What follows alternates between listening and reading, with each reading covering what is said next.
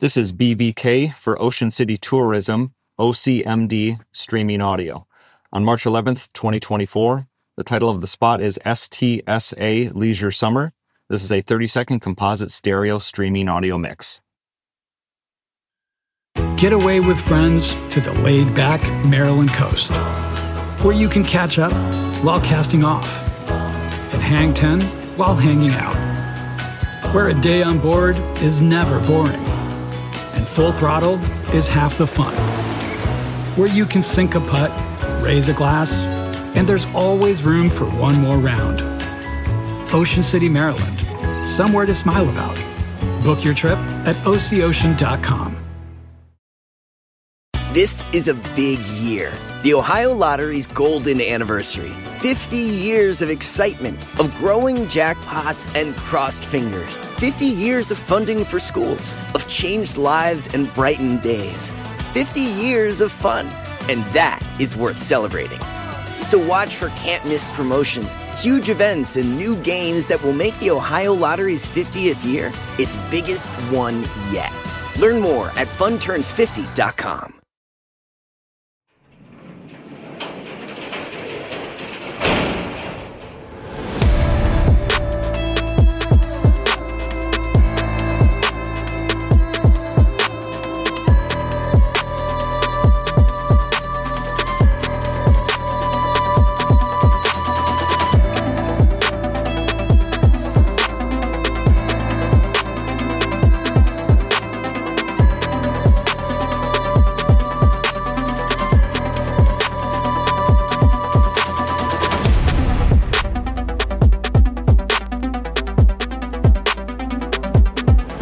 Welcome to True Crime Garage. Wherever you are, whatever you are doing, thanks for listening. I'm your host, Nick, and with me, as always, is a man who has kilo loads of plastic that he's willing to trade for pumpkin seeds. Here is the captain. I am a man who likes my pumpkin spice.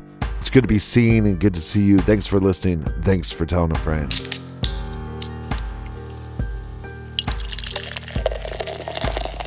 Today we are still sipping on this super American pale ale called Snake Oil from Homestead Beer Company. This is a mildly bitter, crisp pale ale with lots of hops and some notes of mango, passion fruit, and grapefruit to smooth it all out.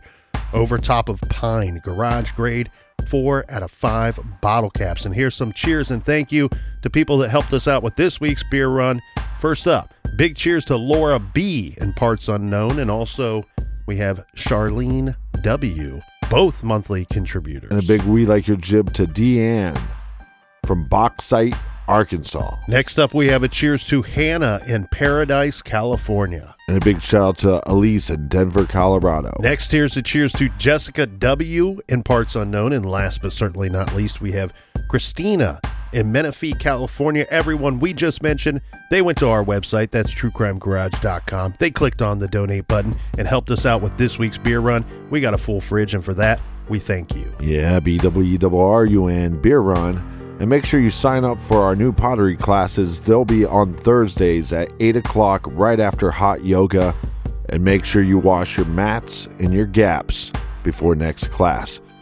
Colonel, that's enough of the business. All right, everybody gather around, grab a chair, grab a beer. Let's talk some true crime.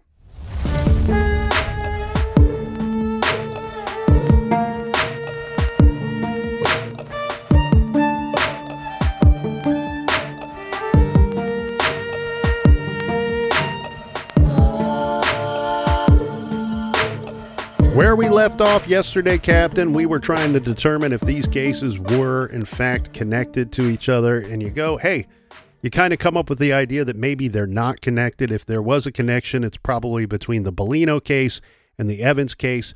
Why did you make me sit through all three? Well, people from Boardman will tell you, and anybody that has studied this case on the internet over the years, they know that you can't talk about one of these cases without discussing the other two. They kind of come as a package deal here. We got 3 youths that are killed in a span of just 5 years out of an area of Ohio, Boardman, Ohio, with only roughly about 31,000 people. So a very rare occurrence, and it would be we'd be remiss if we didn't speak about all 3 cases. Again, all 3 cases still unsolved, and from what we've been told from police is that while they may not be connected, we are still under the impression that if we are able to make an arrest or get information in one case, it may provide information or possible leads in the other cases as well. And all three victims deserve for there to be a spotlight on their case. Correct. And we have a situation here where it's been so many years later, decades later, and we have loved ones and friends and family of these victims that are passing away due to time, and they've not received the answer nor the justice that they deserve as well. So we are happy to be highlighting and spotlighting these three cases for you last week and again this week. Now, we are in our final episode, and as promised, we said we would get to suspects, but part of that involves local rumor, local speculation, and theories. So, Captain, which would you like to dive into first? Should we give a roundabout summary of the local theories at the time and the ones that have survived over the decades, and then get into the suspects? How would you like to do this? Yes, let's start with the theories. So, and I'm sure you have probably heard some in addition to these ones that I'm about to bring up, but the general theories that were going on at the time, again, these could pertain to one case or all of the cases, but the local theories and rumors in the 70s, and the ones that have survived till this day, are that a priest or priests were involved in one, if not more, of the murders. There's been a brown van story and other mysterious van stories that have lasted the last 5 decades. There's also, of course, in any of these cases, we always talk about the old pervert roundup. So you're going to have your sexual predators and local known perverts that would be part of any theory. There's also the quote unquote security guard theory. And I mean, really, when you have cases that don't have an answer, we don't have an arrest, they often are going to lead to public speculation. And then let's take that a step further. No, let's take it 2 steps further, because we have 3 murders in total in 5 years. Of course, there's going to be local speculation and concern and theories. And a lot of these have, again, lasted for now 5 decades. Well, let's start off with the security guard theory. And we know his name, but it'll make sense why we're just going to call him security guard, and that's for his own protection. Correct. So I'm now going to reference Carolyn's article from porchlightonline.com. And she says there was a security guard that worked at a place near Brad's house. This is where Don Templeman says that he and Brad did spend a lot of time. Now, it sounds like, based off of her article, that a lot of people in the community thought that he was a very good suspect in at least the Brad Bellino case. And Don Templeman even says that he suspected this man too, especially very early on. Now, so a little bit of information from that article about this security guard is that he liked to talk to boys, even Brad and Don when they would come in. He would hang out there, and the boys, would come in and look at these rocks and geodes and whatnot, but he would really chat up the youths while they were there. He did have a criminal history. And at least according to one Boardman officer, this security officer had a fascination with police and possibly even with younger boys or teenage boys. Now, I read up on this guy quite a bit. To say that he had a fascination with police is a bit of an understatement. The information that I found, that he would go out of his way to befriend police officers, try to become buddies with them. He even had an outfit tailored for himself that very much looked like the local police officer uniform. Yeah, I heard speculation that he actually applied to be a police officer at one point. He did.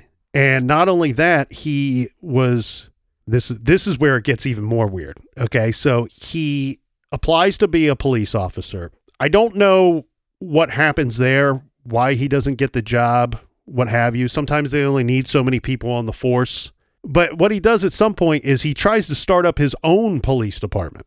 which he calls it some form, and I'm not going to get into too much of the details of this, but he does call it like some kind of police outfit, right? Like that's what he's advertising.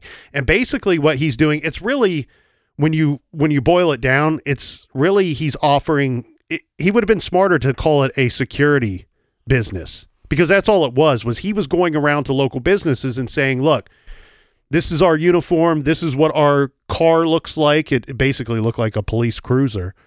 And I've been trained as a police officer. I've worked as a security guard for all these years. I'm starting up my own police force.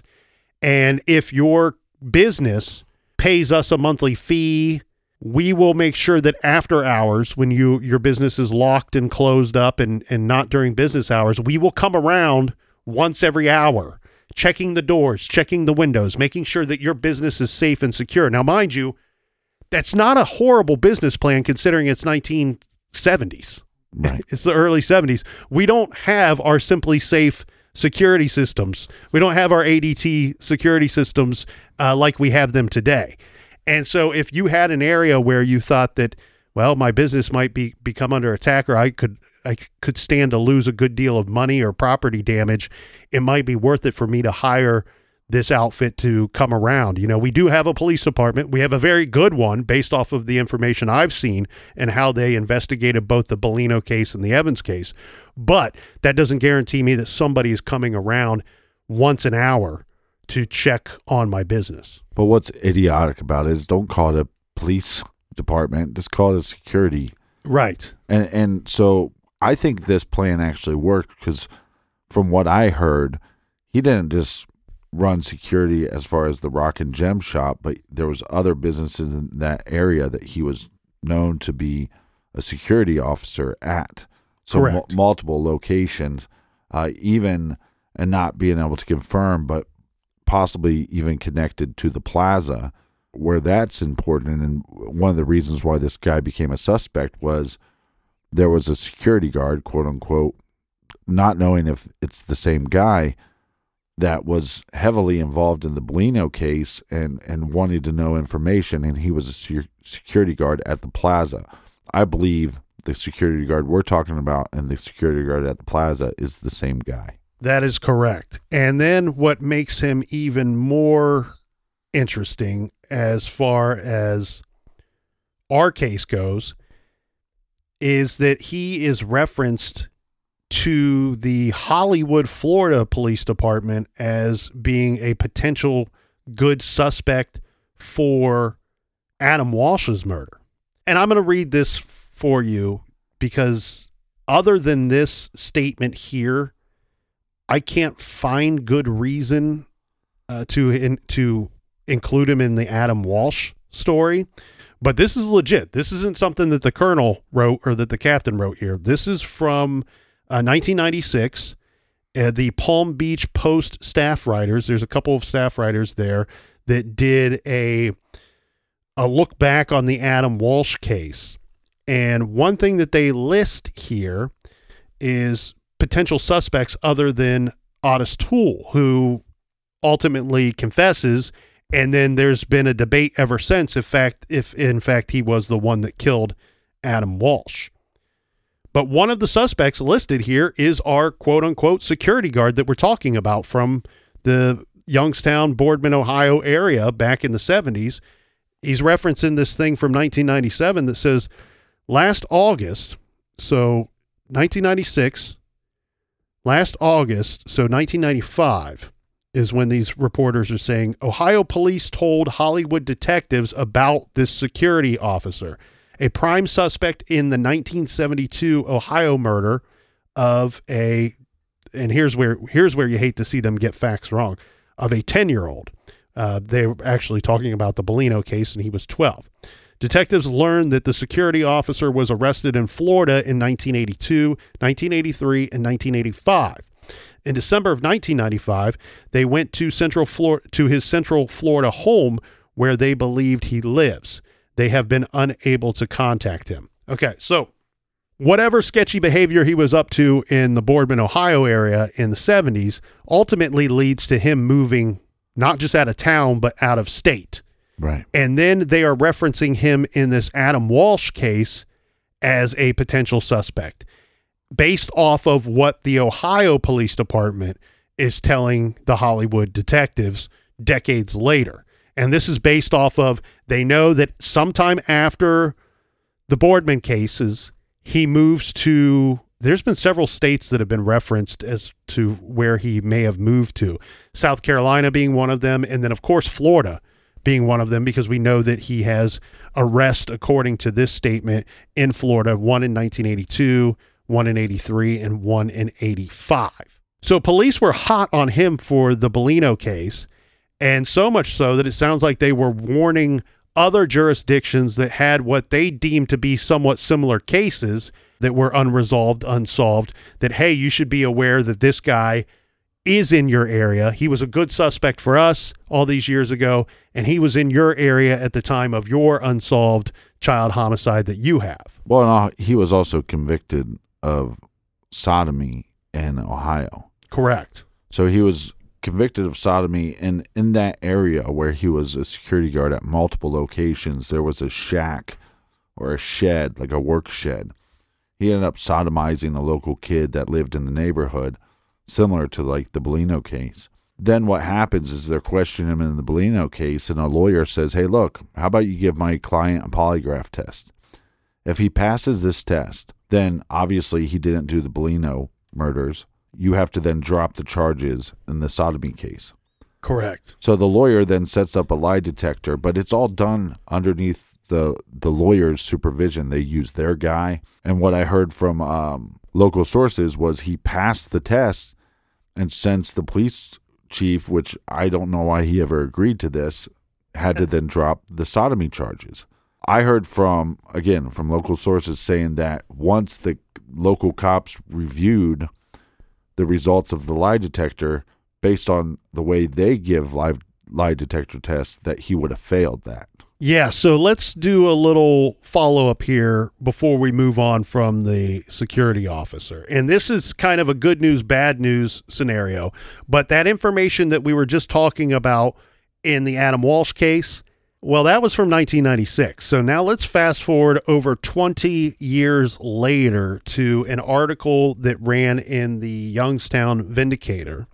The title of this is New DNA Testing Being Used in Effort to Develop Leads into 1972 Murder Case. The body of 12-year-old Bradley Bellino was found in a dumpster behind the Boardman Plaza. Again, this is from 2018, written by John Darnell Jr.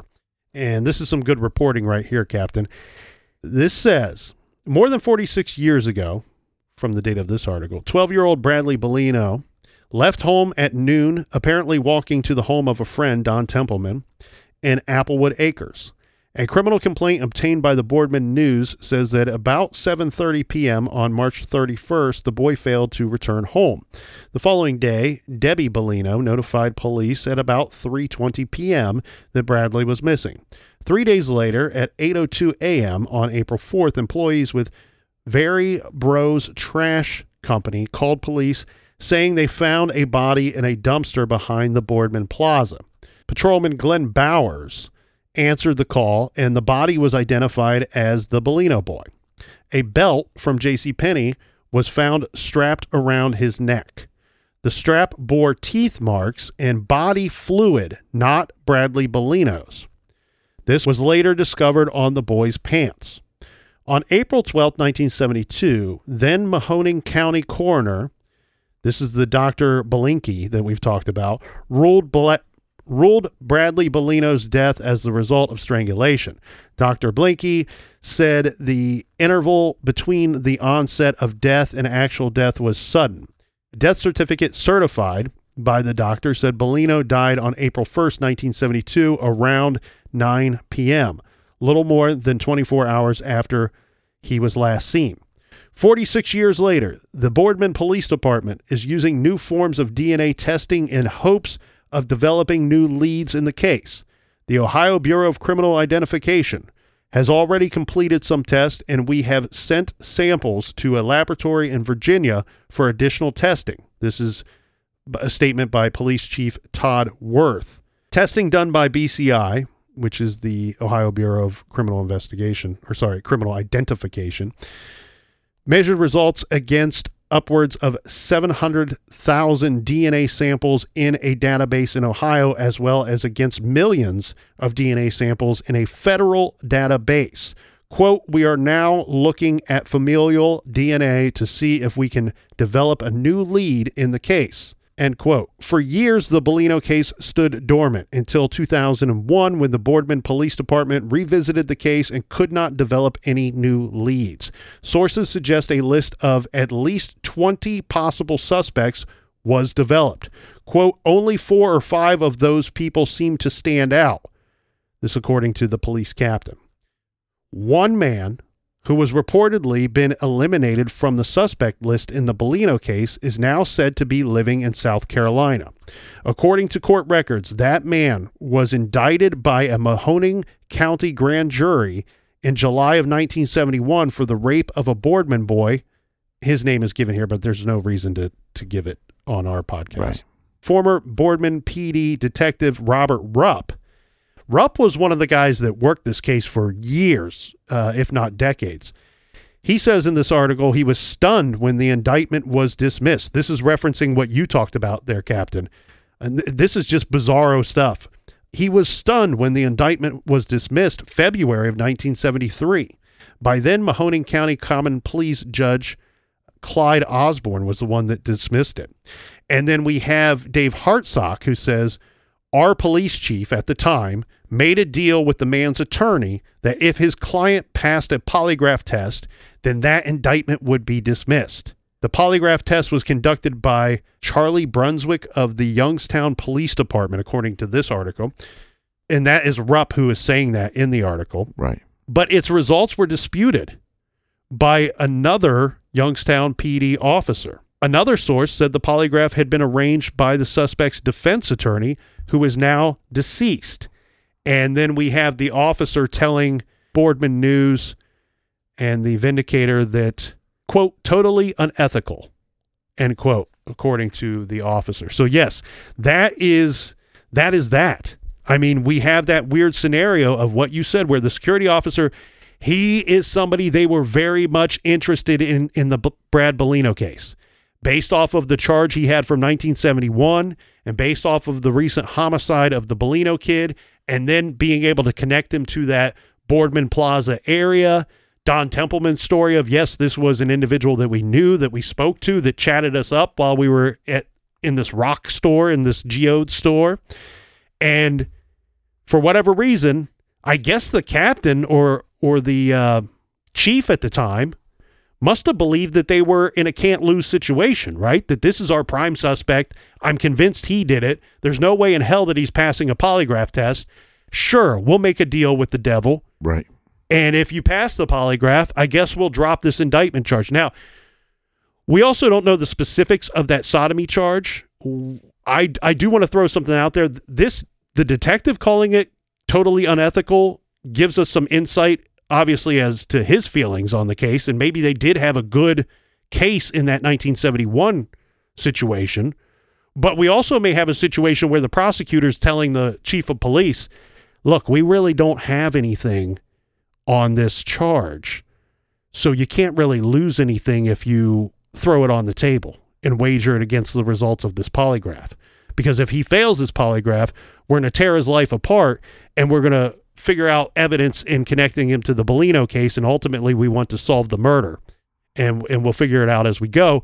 Boom, that gets all screwed up because someone at least convinces the judge enough that this guy passed the polygraph, and he goes away. He moves away to Florida, South Carolina. Now, in this man's defense, and the reason why the captain and I have chosen not to name the security officer is that based off of this article and other articles that we've seen, when they were working on this DNA, it doesn't match his. The DNA that they have in the Bellino case does not match the security officer. Does that completely eliminate him? Probably not. There's scenarios where he could be involved and didn't leave his DNA on the victim. Right. But as far as the evidence goes, they have DNA. That's going to be their best evidence in getting an arrest and an actual conviction. And that evidence does not lead you to this security officer. But that security officer is still a giant pile of shit. Correct. He's a horrible person. And it's sad that they made that deal, because then another victim and his family, they don't get the justice they should have got. And just like the detective said in that article, totally unethical.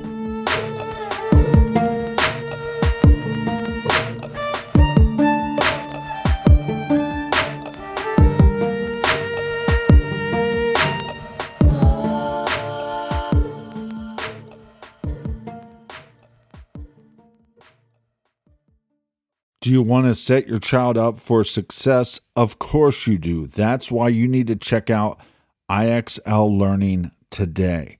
IXL Learning is an online learning program for kids covering math, language arts, science, and social studies. IXL is designed to help them really understand and master topics in a fun way. It's powered by advanced algorithms. IXL gives the right help to each kid, no matter the age or personality. There's one site for all kids in your home, pre-K to 12th grade. Kids could use it at home on their computer or on an app on your phone or a tablet. No more grading those worksheets. IXL grades everything for you. 1 in 4 students in the U.S. are learning with IXL. IXL is used in 95 of the top 100 school districts in the U.S. I love recommending IXL Learning. Kids can learn at home or on the go. And all my friends and family that are using it absolutely love it, because it's so easy to set up and so easy to use. And even the kids that I've recommended it to their parents have told me, hey, Captain, thank you. I was having problems in math and my parents couldn't help me, but IXL could. Do you want to get your kids back on track, or do you just want to get your kids ahead? Do so with IXL Learning. Make an impact on your child's learning. Get IXL now. And True Crime Garage listeners get an exclusive 20% off IXL membership when you sign up today at IXL.com/garage. Visit IXL.com/garage to get the most effective learning program out there at the best price. Check out IXL.com/garage today. The best part of spring cleaning takeaway is the post-clean clarity you get. It's kind of like when you find out that you've been paying a fortune for wireless. When Mint Mobile has phone plans for $15 a month when you purchase a 3-month plan. It's time to switch to Mint Mobile.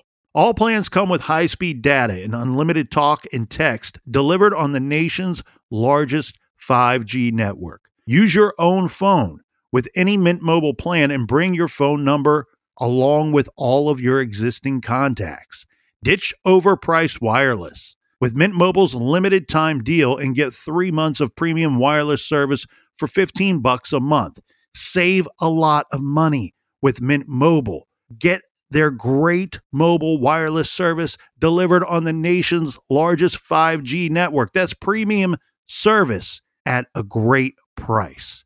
To get this new customer offer and your new 3-month unlimited wireless plan for just $15 a month, go to mintmobile.com/TCG. That's mintmobile.com/TCG. Cut your wireless bill to $15 a month at mintmobile.com/TCG. $45 upfront payment required, equivalent to $15 a month. New customers on first 3-month plan only. Speed slower above 40 gigabytes on unlimited plan. Additional taxes, fees, and restrictions apply. See Mint Mobile for details. Warmer, sunnier days are calling. Fuel up for them with Factor's no prep, no mess meals. Meet your wellness goals in time for summer thanks to the menu of chef-crafted meals with options like Calorie Smart, Protein Plus, and Keto. Factor's fresh, never frozen meals are dietitian approved and ready to eat in just 2 minutes. So no matter how busy you are, you'll always have time to enjoy nutritious, great tasting meals. With 35 different meals and more than 60 add-ons to choose from every week, you'll always have new flavors to explore. Crush your wellness goals this May with dietitian-approved meals and ingredients that you can trust. Make your day delicious, from breakfast to dessert. Stay fueled with easy, nutritious options. Treat yourself to restaurant-quality meals that feature premium ingredients like filet mignon, shrimp, and blackened salmon. I am new to Factor, and I have been loving every minute of it. I have a problem, and it's called lunch.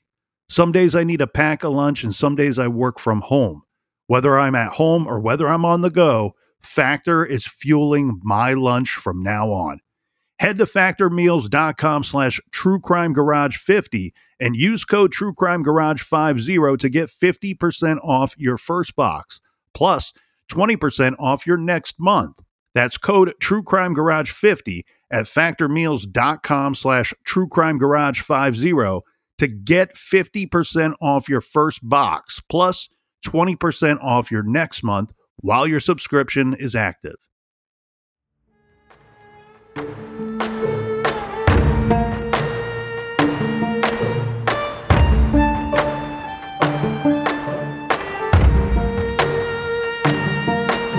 All right, we're back.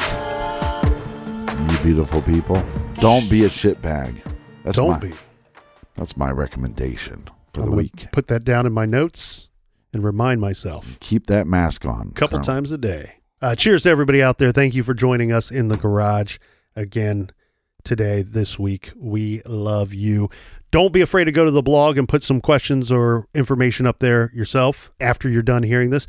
Any way to get out of work, right? If you're at work and you're listening to this, don't do what the man tells you. Yeah. Just spend more time in the garage. Yeah. Go to the website. Order some shirts. Yeah. Donate to the beer fund. There you go. Should we get back to some of these local rumors here, Captain? Yes, sir. Because some of them I like more than others, and I have some information prepared on some of these, as with others, not so much, because I went sniffing around and didn't find much on a couple of these, but one of the local rumors that has stood the test of time was the priest angle, that either a priest was involved in one of these cases or priests, plural, which is hard for me to say, were involved in one or more of these cases. Yeah, supposedly there was a local Catholic priest in the area, not far blocks away, kind of a flashy dresser, also had a pretty nice car. He came from money, so he wasn't making that money by being a priest. He had that money from old family money. The rumor was always that he looked at teenage boys in a very odd way. On that priest angle, so I had a lot more information in the Evans case compared to the other cases. I know that we referenced a story last week called 51 Weeks. I recommended that you go to that website and check out the Boardman story that author put together. That story, it tells you up front that it's a fictionalized version of the Boardman murders case. One of the theories that the author puts forward is these priests that may have been working together, been up to no good, and may be responsible for one or more of the murders. Now, what I could find especially in the Evans case, is that they didn't look at any priest. The Evans case and the Bellino case, they had, if you want to call them suspects, go ahead. They had hundreds of names of individuals that they were looking at. Again, we had people in the community that were just calling in going, hey, that guy's strange. Go check him out. You know, a lot of these people came onto their radar with really no information or no actual evidence against them at all. So if you want to call them suspects, if their name appears in the file for somebody that the police looked at, you can call them that. But what I'm here to tell you is there were dozens and dozens and dozens of people that they had their names that they didn't have any evidence on. It was just simply somebody called in with something and the police followed up on it. Out of all of the names that I have been able to view and review myself, none of them were priests. So while you had that local rumor and then you have this fictionalized story that comes out all these years later that kind of continues that local rumor with the priest, it doesn't seem like it was anything other than just rumor or an angle. The captain referenced something more specific, which could be an angle that held a little more weight in one of the cases or maybe the Bellino and the Evans case. Now, I can say in David Evans's case, while there were no priests that were looked at, there was certainly a pastor that they looked at quite heavily. They spent a lot of time and a lot of resources on this Lutheran pastor.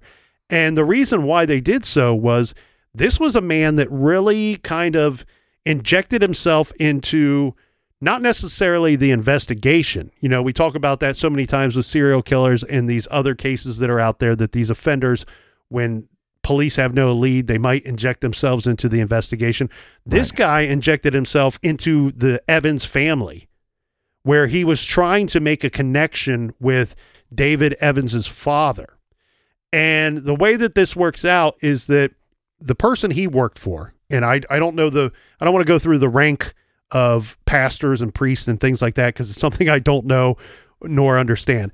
But the pastor that he worked for, this guy was more of like an assistant pastor at the time. That individual was the one that oversaw the funeral services for David Evans. This assistant pastor makes his presence at the funeral services, but he's not required to be there. And then days later, he writes this rather lengthy letter to David Evans's father, telling him, you know, how bad he feels and how he felt some weird connection to the Evans boy and how he followed the case in the newspaper before he was found, and then he was just heartbroken after he was found. And he goes on and on and on. Would it be totally out of character for a priest or a pastor or somebody from a church to approach or write to a family that has just gone through the most horrific life experience that you could imagine, losing your child at the age of 12 or 13, and reach out and say, hey, I'm thinking of you. I'm praying for you. Right. I think your boy was something special, and that the world is a lesser place because he's no longer in the world. We talked about David Evans's difficulties, that he had some of his physical difficulties that he was overcoming. The kid was an inspiration. Would it be totally out of character for a pastor to say, look, you might be in a very dark place right now. I'm letting you know that when you are ready, you have a home here, or you have someone you can talk to here. Maybe the healing can begin here. Maybe we can help with that. Absolutely not. I'm surprised it doesn't happen in every one of these cases that we have reviewed. So on that end, I applaud the pastor. However, some of the police and some of the detectives were weirded out by this guy enough that they did a pretty thorough investigation on him. I will say this, though, Captain. One thing that I found bizarre in having read that letter that he gave to David Evans's father is the lipstick he put on it. No, I just assumed that would be part of it, right? and doesn't that come with every letter? And the perfume he's sprayed on the letter. He references a check or some kind of money that he gave to the Evans family. And again, could just be somebody that's willing to help. That kind of seemed a little out of character for a pastor or a priest, I thought. But no, I don't think that's odd, because what they might have done is at like a Wednesday service or maybe even a Sunday service, they take up a collection for the family. That's not too odd to me. So what they do is Boardman PD, they're so off put by this letter, or maybe not off put, just doing their due diligence and taking it the extra step and being very thorough with their investigation. They send this letter off to an expert and say, hey, we can't make heads or tails of this. What do you make of it? And so it takes days, if not weeks, for them to get back the expert analysis of the letter. And unfortunately, the expert analysis is exactly what you would have come up with, Captain, and what I would have come up with, where you read this letter and go, well, on one hand, I can see this guy's just trying to be helpful. And on the other hand, maybe there's something bigger here. Maybe there's something evil lurking behind all these kind words. Yeah, the problem with text anytime is that you don't get to hear tone. You don't get to hear the timbre of the voice. And that's exactly what the analysis was. The result was, hey, this guy could just be very nice and welcoming you to his church and to his parish, or there's something hidden in all these nice words. We can't really tell. So the expert analysis doesn't really provide much, in my opinion, that any of us else wouldn't have come up with. But again, it's being thorough and it's looking into all the different angles in these cases. And I want that statement should echo what we were saying last week. Yes, these cases are unsolved. Yes, it's been a long time, but I do not think for a second that it's because of a lack of effort on Boardman Police Department's behalf. And I say that too because we now know, based off of 2001, they were looking into the Bellino case again based off of that article. We know that they have DNA that is not the victim's DNA in the Bellino case. That's suspect DNA. They are actively comparing that to local, state, and federal databases. They've not found a match. We're now working the familial angle with the DNA and hoping to come up and find our suspect in the Bellino case using that new method and technology. So that's many local rumors, but that's not even the end of it. No, it's not. So there's one, and this is kind of called the Old Bob story. So law enforcement discussed other rumors of men in town that people called police to report as possible suspects. There was a, quote, Old Bob who lived near Applewood Acres on the corner of Matthews Road and Glen Ridge, who kept cases of beer and marijuana that he'd give to young boys in the neighborhood in return for sexual favors. He was arrested a few times. He has now since passed away, but he was a local suspect at the time. But the police go on to say in Carolyn's article, quote, there were a lot of those types of things out there, end quote. There was a projectionist at the theater in the Boardman Plaza near Isley's Dairy that chased around young boys. There was a pizza shop at Southern Boulevard in Indianola where a man worked and tried to trade pizza for sexual favors. That better be some damn good pizza. And as far as the brown van that we talked about, right? Don Templeman remembers a brown van. This is Brad's best friend. A brown van following him and Brad around the day that Brad later disappeared. Law enforcement said that there were hundreds of vehicles people reported in connection to Brad's murder, not just the brown van. They go out of their way to reference an orange Corvette. I had seen an orange Charger referenced in a couple of things, as well as other dark colored vans and a red Ford truck. I mean, there's just no end to the amount of vehicles that were listed in the Bellino case of possible vehicles of interest. The police are saying none of those tips led to anything but dead ends. But again, a lot of times they're not getting the best of information, right? They're not saying, hey, I saw the captain driving his psychobilly Cadillac down the road and here's the license plate. No, they're not getting that. They're getting, I saw a guy driving a brown van, or I saw a mysterious or strange or an odd red truck, and so there's not a whole lot you can do with that other than catalog that information. And then later when you're reviewing your suspects, do your suspects have any ties to vehicles that match those descriptions? Right. And again, we cross-reference some of these rumors because back to the priest, like we said, he was known to be a flashy dresser and drive a nice car. Now, what somebody's definition of a nice car, it varies. So did he have some sports car? Did he have an orange Charger? Did he have an orange Corvette? Possibly. But that brown van, I think, is also connected to those local rumors of that treehouse that I was telling you about. Yeah, and the thing that's scary about the brown van is Don Templeman's own words, he says, look, I've always been and will remain to be suspicious of that brown van to this very day. And he says, I remember this van passing us 3 or 4 times, and he said that he can't help but wonder all these years later, did Brad leave his home, and was he then again followed? Now he's by himself, followed again by this brown van. Whoever's in the brown van, however many people, we don't know. They wait for him to get to a dark spot or a spot where they don't think anybody's going to see anything go down, and they either offer him a ride or grab him and pull him into the van. What we know about Bradley is that he would accept rides. So if that's connected to the treehouse, if it's connected to this guy that would offer money and other things for sexual favors, that kind of goes with my theory of what I believe happened to to Bradley. And that will bring us to yet another suspect, and I feel fine naming this individual, and it will become clear why here shortly. But this is actually from a Youngstown Vindicator article from January 20th, 1975. So what's going on at that time? Well, we already have the 2 homicides that took place years earlier, but during this time frame, David Evans is missing.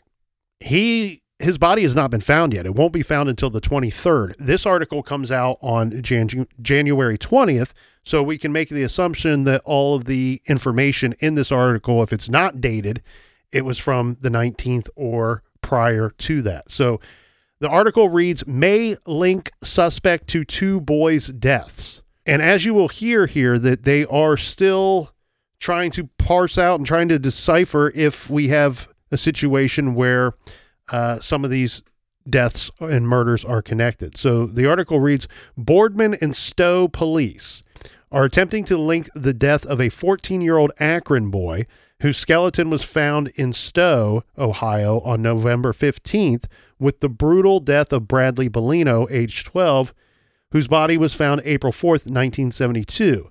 The connection may be a Kent man who is being held in lieu of bond in Summit County for kidnapping a 13-year-old Akron boy there, assaulting him at the Barnett's Motel on November 2nd, and then assaulting him again in Mill Creek Park on November 3rd and stabbing him.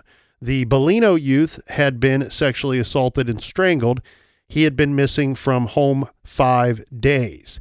And then they say, found in the woods. Detective Robert Brisbane of the Stowe Police Department said this morning, the body of the Akron lad was found in a wooded area in the city's southeast section. There was no sign of clothing on the boy, and identification had to be made through dental records. Brisbane said homicide has not been ruled in the Akron death. However, quote, we're treating the investigation like a homicide, end quote. Detective Steve Balog of the Boardman Police said the 2 departments began attempting to make the link about a week ago, but were interrupted with the disappearance of another young boy, David Evans. Diabetic son of Mr. and Mrs. Peter Evans was last seen walking home Friday. Brisbane said the Kent man was given a polygraph test, but it proved inconclusive. He said their investigation is continuing, and the Kent man, who may have Boardman ties, still is, quote, a suspect. This next part of the article is titled, In Custody by November 5th. Authorities have ruled out the suspect in the Evans incident since he has been in custody since November 5th after the Mill Creek Park incident. The body of the Bellino lad was found in 1972 when a refuse pickup man went to the rear of the Isley Dairy store to pick up the dumpster. A belt was drawn around his neck and his clothing disarrayed, so his upper torso was partially bare and his trousers below his hips. The individual that they are referencing in this article is clearly a very dangerous individual and somebody that they already had in custody by November 5th. So they're going out of their way to let us know there's no way that this person, if responsible for Bradley Bellino's murder, he could not have been involved in the David Evans murder because we already had him locked up at the time that Evans went missing. Right. Well, essentially, if you look at the Beard case, the Bellino case, and the Evans case, you could take a character like this, somebody that was from a neighboring area that maybe would go to a smaller area to drive around and look for victims. You could make an argument in the Beard case that maybe there wasn't some confrontation from somebody at the skating rink, that somebody tried to abduct him and he didn't go willingly, and that's what ultimately caused his death. But a character like this could be responsible for all 3 murders. So the individual that we are discussing is a man named Richard Lawler. Now, he is an interesting one, and I think that not only do we have the police at the time, back in 1975, saying, look, we were investigating Lawler for a possible connection to the Bradley Bellino case. All these years later, when you review his known crimes and then apply the suspected crimes that he may or may not have been involved in to that, he certainly becomes an excellent suspect because we know he was active at the time of Bellino's murder. So I'll read a little bit from Cleveland.com to tell you who this Richard Lawler is. And thankfully, he's in prison and he still remains there to this day. It says Lawler's string of crimes began in November of 1974, or known string of crimes began in November of 1974. This when he was 21 years old. He abducted a 13-year-old boy in Akron and took him to a Salem motel. So you're going to hear some of the things that were referenced in that last article that we reviewed in this newer article. And it says they're offering more detail here. And I apologize for these details. But it says at that motel, he tied the boy up and stabbed him several times. It actually says that he later tied him to a tree and stabbed him and cut the child several times. The boy was still naked at the time. A passing jogger in the park ended up scaring the attacker away, ended up scaring Lawler away. I am of the firm belief, Captain, that Lawler would have murdered this kid had he not been interrupted. Lawler then struck again in September of 1975. This time he abducted a 7-year-old victim from Akron's Kenmore area and took the boy to the woods behind the Akron Baptist Temple. The victim, who is now 50 years old, this article is a couple years old, sent a letter to the police, the prosecutor's office, describing what happened. He told prosecutors that Lawler asked him to help find his lost puppy. Lawler then lured the boy into the woods, where he punched the child in the face, knocked him unconscious, stripped his clothes, and was shouting that it was the boy's fault for whatever Lawler was doing to him, and that he would have to kill him. Lawler then choked him unconscious again and left him in the woods for dead. Now, what we have here, Captain, is these are a couple of attacks that this man, he was very much a young man at the time in the mid-70s, these are some attacks that he committed and the victims got away. Now, if I say if, I would encourage all of you to go to blockparole.com. It's a website that we've referenced before here in the garage, blockparole.com, where you can sign up and sign the petition to encourage the state of Ohio to block individuals' parole. And specifically, I would recommend that you sign up to block Richard Lawler's potential parole. My understanding is that the last time he came up for possible parole, he was denied, and his next hearing, I believe, or possibility will be 2028. Don't quote me on that. I don't have it in my notes. But at the end of the day, what we learn about this individual is he has killed. He has killed a young boy that would fall into very similar victimology to some of the boys that we've been talking about in the Boardman case. We know he was active in the Youngstown area at the time with abduction, with rape, sexual assaults, murder, what have you. And again, the victimology seems to line up with that of the Evans boy and the Bellino kid. And so he is someone that I think is an interesting potential suspect. We do have prosecutors that were at his parole hearing that did tell everyone, hey, this guy, after we locked him up for one murder and for all these other assaults that he did, he told law enforcement that he has killed 5 or 6 other kids. Now, we don't know if that's true, obviously, or they would have convicted him of those cases. He told law enforcement that this was not his only murder victim. And again, we know he was active in this general area around this general time. So I think he falls into a good suspect, and double down that we know he was looked at in 1975 for the Bellino murder. So he was somebody that was on their radar. And luckily for all of us, he's been locked up ever since. Well, and you have to take his claims serious. And the reason why is what we've learned through the last 500 and some episodes is normally serial killers are not going to admit to child murders.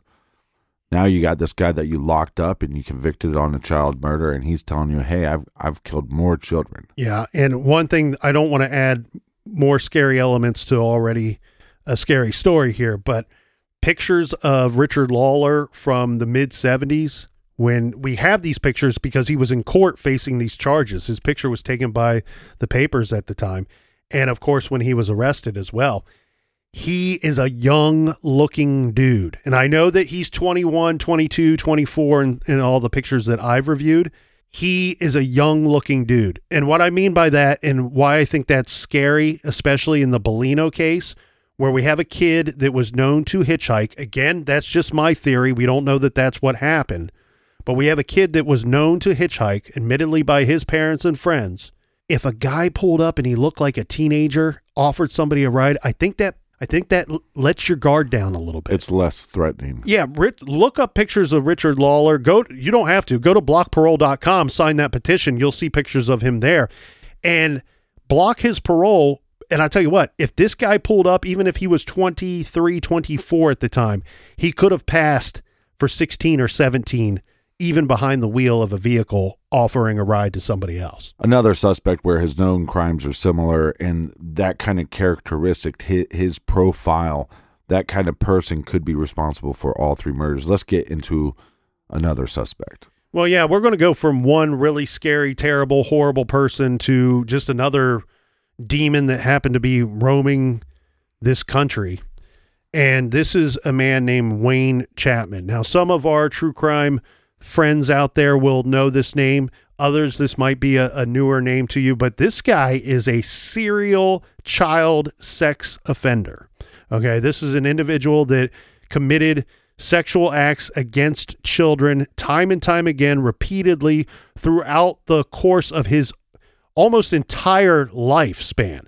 He started assaulting other kids when he was just a kid himself. And it carried on well into his adult years. And I believe if he wasn't locked up, he was looking to assault children. Was he a murderer? That's certainly up for debate. But this is an individual that was highly involved in producing child pornography and selling it to other individuals. He was also busying his time trying to lure children away. And he had a preference for boys. And as far as I could see, all of his known crimes were against boys. Now, he was an individual that was locked up for a decent amount of time. He does get charged at some point. And the reason why he pops up on the radar is based off of, again, proximity to Boardman, Ohio. And also his admitted information that he gives to police. What we have here, Captain, is a situation. He's driving. He had this van, and I don't want to give a description of this van because I've been given a few different descriptions of this van, and supposedly he used the same van for years and years and years, and I don't want to throw it out there not knowing which one is more accurate. I have two kind of different descriptions of this van, but what I do know is that at some point he's pulled over, and when he's pulled over, the police officer notices a bunch of strange pictures inside this man's van. And these are pictures of him with boys. And there are dozens of these pictures. Well, again, hashtag ban the van. And I believe it's also possibly other individuals whose faces were not. So he ran around in these rings, these child perpetrator, horrible offenders. He ran around with some other guys that were into the same things that he was into. And so when they arrested him, they ended up charging him with a local crime. And this took place in another state when they arrested him. However, when they find all these dozens and dozens of pictures, they're going, how many horrible things has this guy been involved in? And when they start talking to him, they're like, we want to know where you've been, what you've been up to, especially since you've been an adult, because I believe he was kind of a younger adult at the time, maybe 30s when he got arrested. Again, this case is so big and there's so many notes. I'm failing to find the piece of information that I wanted to be able to spout here for you. But well, don't worry, your pay will be deducted. Thank you.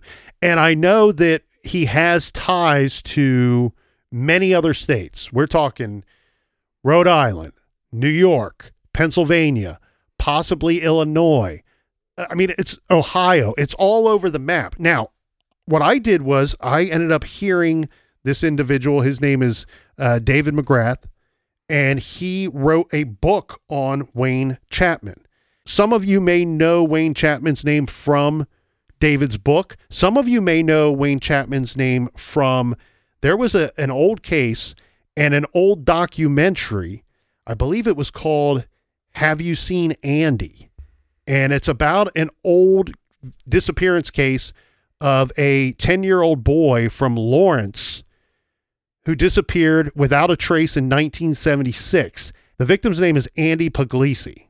So some of you may have seen that documentary. I believe it's probably about 15 years old at this point, but it's a very good documentary. I recommend it. The documentary claims that Wayne Chapman is the prime suspect in the disappearance of this Andy kid. And I say claims because there are police that say, yes, he's somebody we would look at or did look at, but we don't really know how he came onto our radar. So I don't know how prime of a suspect he actually is, but the documentarian did a great job on piecing together Andy's story as well as possible connections to Wayne Chapman. And then you have David's book, Monster, The Life and Crimes of Wayne Chapman. He goes on to explain again why this guy's a good suspect in this in this case, in this crime, and how he could be tied to others. I spoke with David. David told me that around the time period of these Boardman murders, that Wayne Chapman lived in Oil City, Pennsylvania. Oil City, Pennsylvania is in western Pennsylvania. Boardman, Ohio is in eastern Ohio. For those of you that own a map, you will know that the Ohio state touches the border of Pennsylvania. And so the proximity between Oil City and Boardman, Ohio, it's not a terribly big distance. And the other thing too, hold on, let me unfold my map real quick. The other thing too is David points out that Chapman had a lot of ties, not just based off of that statement that he provided to police when he was arrested, that, hey, I've been to all these other cities and I've lived and stayed for a period of time in some of these other cities and other states. But David points out in his book that this guy ran around with guys that were in other states that were doing things that he was doing, as well as probably some things that were even worse, if you can imagine, even worse than what Wayne Chapman was doing or was capable of. And that he believes that it's through him creating and producing this child pornography and then selling it to people that he made these connections and these friendships. And so who knows how far and how wide the evil tentacles of this Wayne Chapman monster would span over the course of time and distance. Again, another good suspect. It's the profile of the person, and initially, I think law enforcement, when these crimes happen, they start looking at people that they've already arrested. We've seen this in the Delphi case. We've seen this in the Amy Mihalovic or JonBenet Ramsey.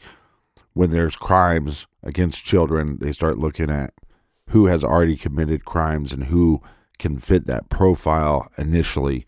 And there's a lot of suspects that you could, again, make a very intelligent argument that could be responsible for all these, as long as they were not arrested at the time, obviously. And I'll tell you what, I actually located some of my notes while you were speaking there, Captain. Chapman was arrested in New York State in 1976, and it was after that arrest, shortly after that arrest, that he admitted to sexually assaulting at least 15 boys, and he put those ages between 7 and 10, and from locations of Providence, Brockton, Webster, Concord, Norwich, and then in communities in Pennsylvania, New York, and Virginia. I mean, the list goes on and on and on. This case becomes complex because there are 3 cases, and then the first question is, are they connected? But I think we should just, we probably could talk about this case for another few hours. Let's go case by case and go over what you think happened. So let's start with the Beard case. So with the Thomas Baird case, I think that it's probably just what police have told us, that they've locked into this theory over the years that he was attacked by a peer or his peers, and that it was probably an unintentional homicide, that he was killed as a result of that attack. And as we said earlier, he's later found and then placed in the hospital. I actually, if I had to make wagers on these cases, I actually think that probably all three of them are not connected. If there is a connection, it would be between the Bellino and Evans case. I'm kind of locked in on my thought that Bellino probably accepted a ride or was even looking for a ride on his way home, and he just got in the wrong vehicle. And don't anybody come at me and say I'm victim blaming here. I'm just saying that that's what I think happened. And I don't think that he put himself in a bad position.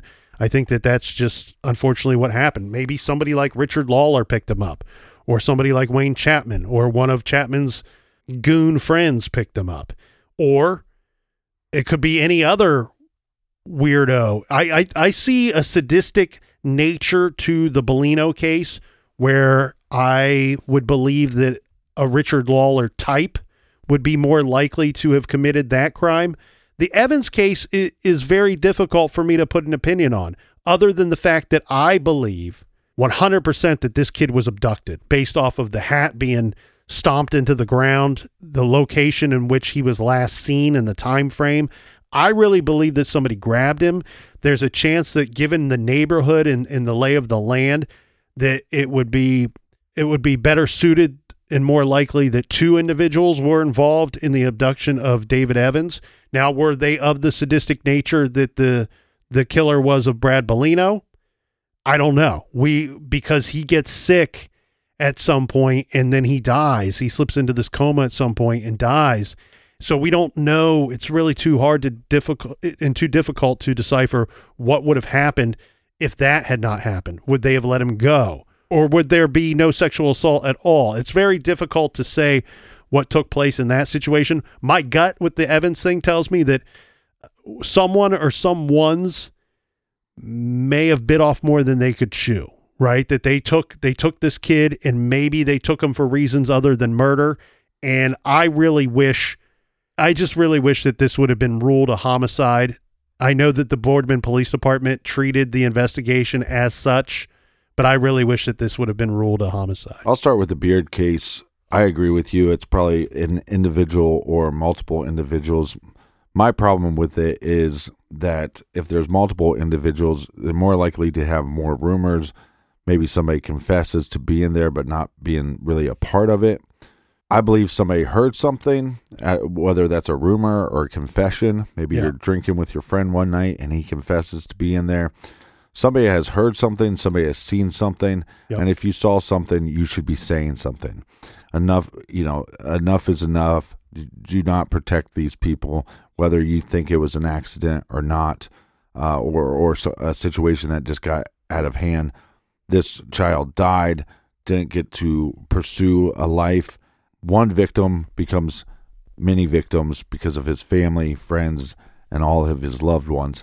So again, I think somebody saw something, they need to say something. As far as the Bellino case goes, I think Don's gut feeling about this brown van is correct. And if that brown van is connected to the treehouse and those rumors, I think that makes some sense. Older gentlemen or maybe even late teens offers some booze, offers some money, offers whatever for sexual favors. It gets out of hand. Again, a 12-year-old can't consent. That is rape. This person is a rapist. This person is a murderer. I think another situation where somebody probably knows more and they just haven't ever spoke up about it. Maybe out of fear, maybe out of shame. Maybe they were a person that did sexual favors for money or drugs or whatever, and they're not coming forward because of the shame. Again, I think somebody knows something more. I think we're going to be lucky in this case because of the DNA and by the testing that I think we're going to get answers in this case. And 100% agree with you on the Evans case. I think the intent probably was rape and murder, and they just never got to that because of his medical condition. But it's sad. And again, there's 3 kids that didn't get to go on and create a future, and who knows what they would have become. And I feel very bad, especially in the Bellino case, because there's misinformation, I think, and some kind of confusion, and that might just because time passed and people misremember. But that has to be very difficult on his family because of there's 3 cases within a small location, similar profiles as far as victimology, there's a lot of good suspects. I think those individuals that we mentioned are probably responsible for a lot more crimes, especially when you're a young boy and you're molested. There's a shame, and the reason why a lot of these boys don't come forward. And if you were one of these kids, you shouldn't be ashamed of this. It's not your fault that any of this stuff would have happened to you. And hopefully you can seek out, justice or seek out therapy to get you through all that. But I mean, it's yes. And with the Bellino case, I really firmly believe, Captain, that the discrepancy in the stories only really remains in the public's mind. I think that there's clarity amongst the detectives and officers that investigated the Bellino case in the 70s that remains with them and in their file. I think they have a pretty clear understanding of what happened that Friday and that Saturday. They just don't need to tell us all that information because, again, that case is heating up again. 2018, they tell us, hey, we're checking familial DNA, and it appears that that's continuing to this day. So they don't want to let a lot of that information out.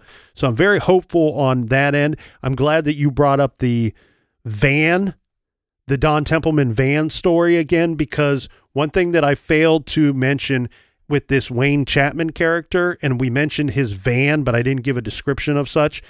The description of his van is not terribly unlike the description, the very vague, broad description that Don Templeman provided to police in the media back then. And what's interesting about that angle to me is that I've been told a couple of different things.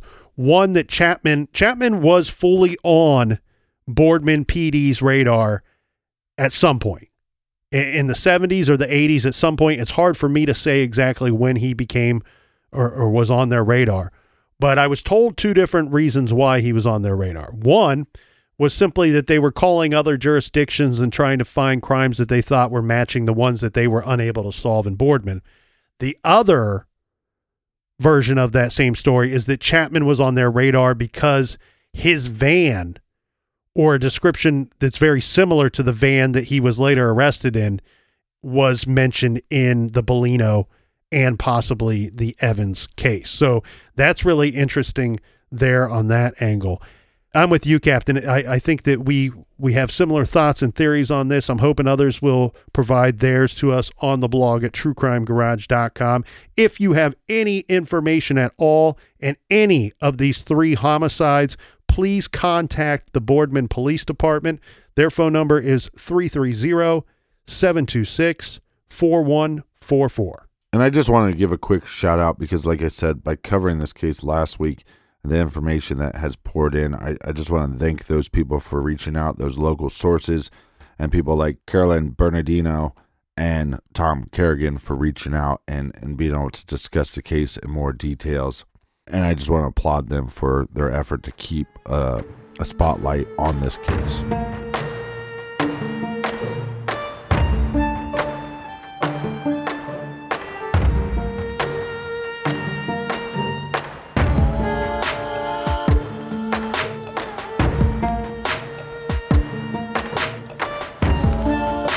Thank you so much for joining us here in the garage. For more True Crime Garage, check out our bonus show called Off the Record. It's exclusively on Stitcher Premium. You can find it by going to truecrimegarage.com and clicking on the Off the Record link. Colonel, do we have any recommended reading for the beautiful people this week? This week we are recommending Monster by David McGrath. So this is called Monster, The Life and Crimes of Wayne Chapman and the Machine He Fed.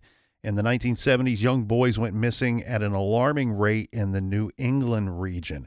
Parents and police were stumped by all of the cases of missing boys. Well, David McGrath, he spent years investigating Wayne Chapman and Wayne Chapman's friends in the circles that he ran in, and I highly recommend that you check out Monster by David McGrath. You can find that great title and many others on our website, truecrimegarage.com. Just click on the recommended page. Yes. Until next week, be good, be kind, and don't litter.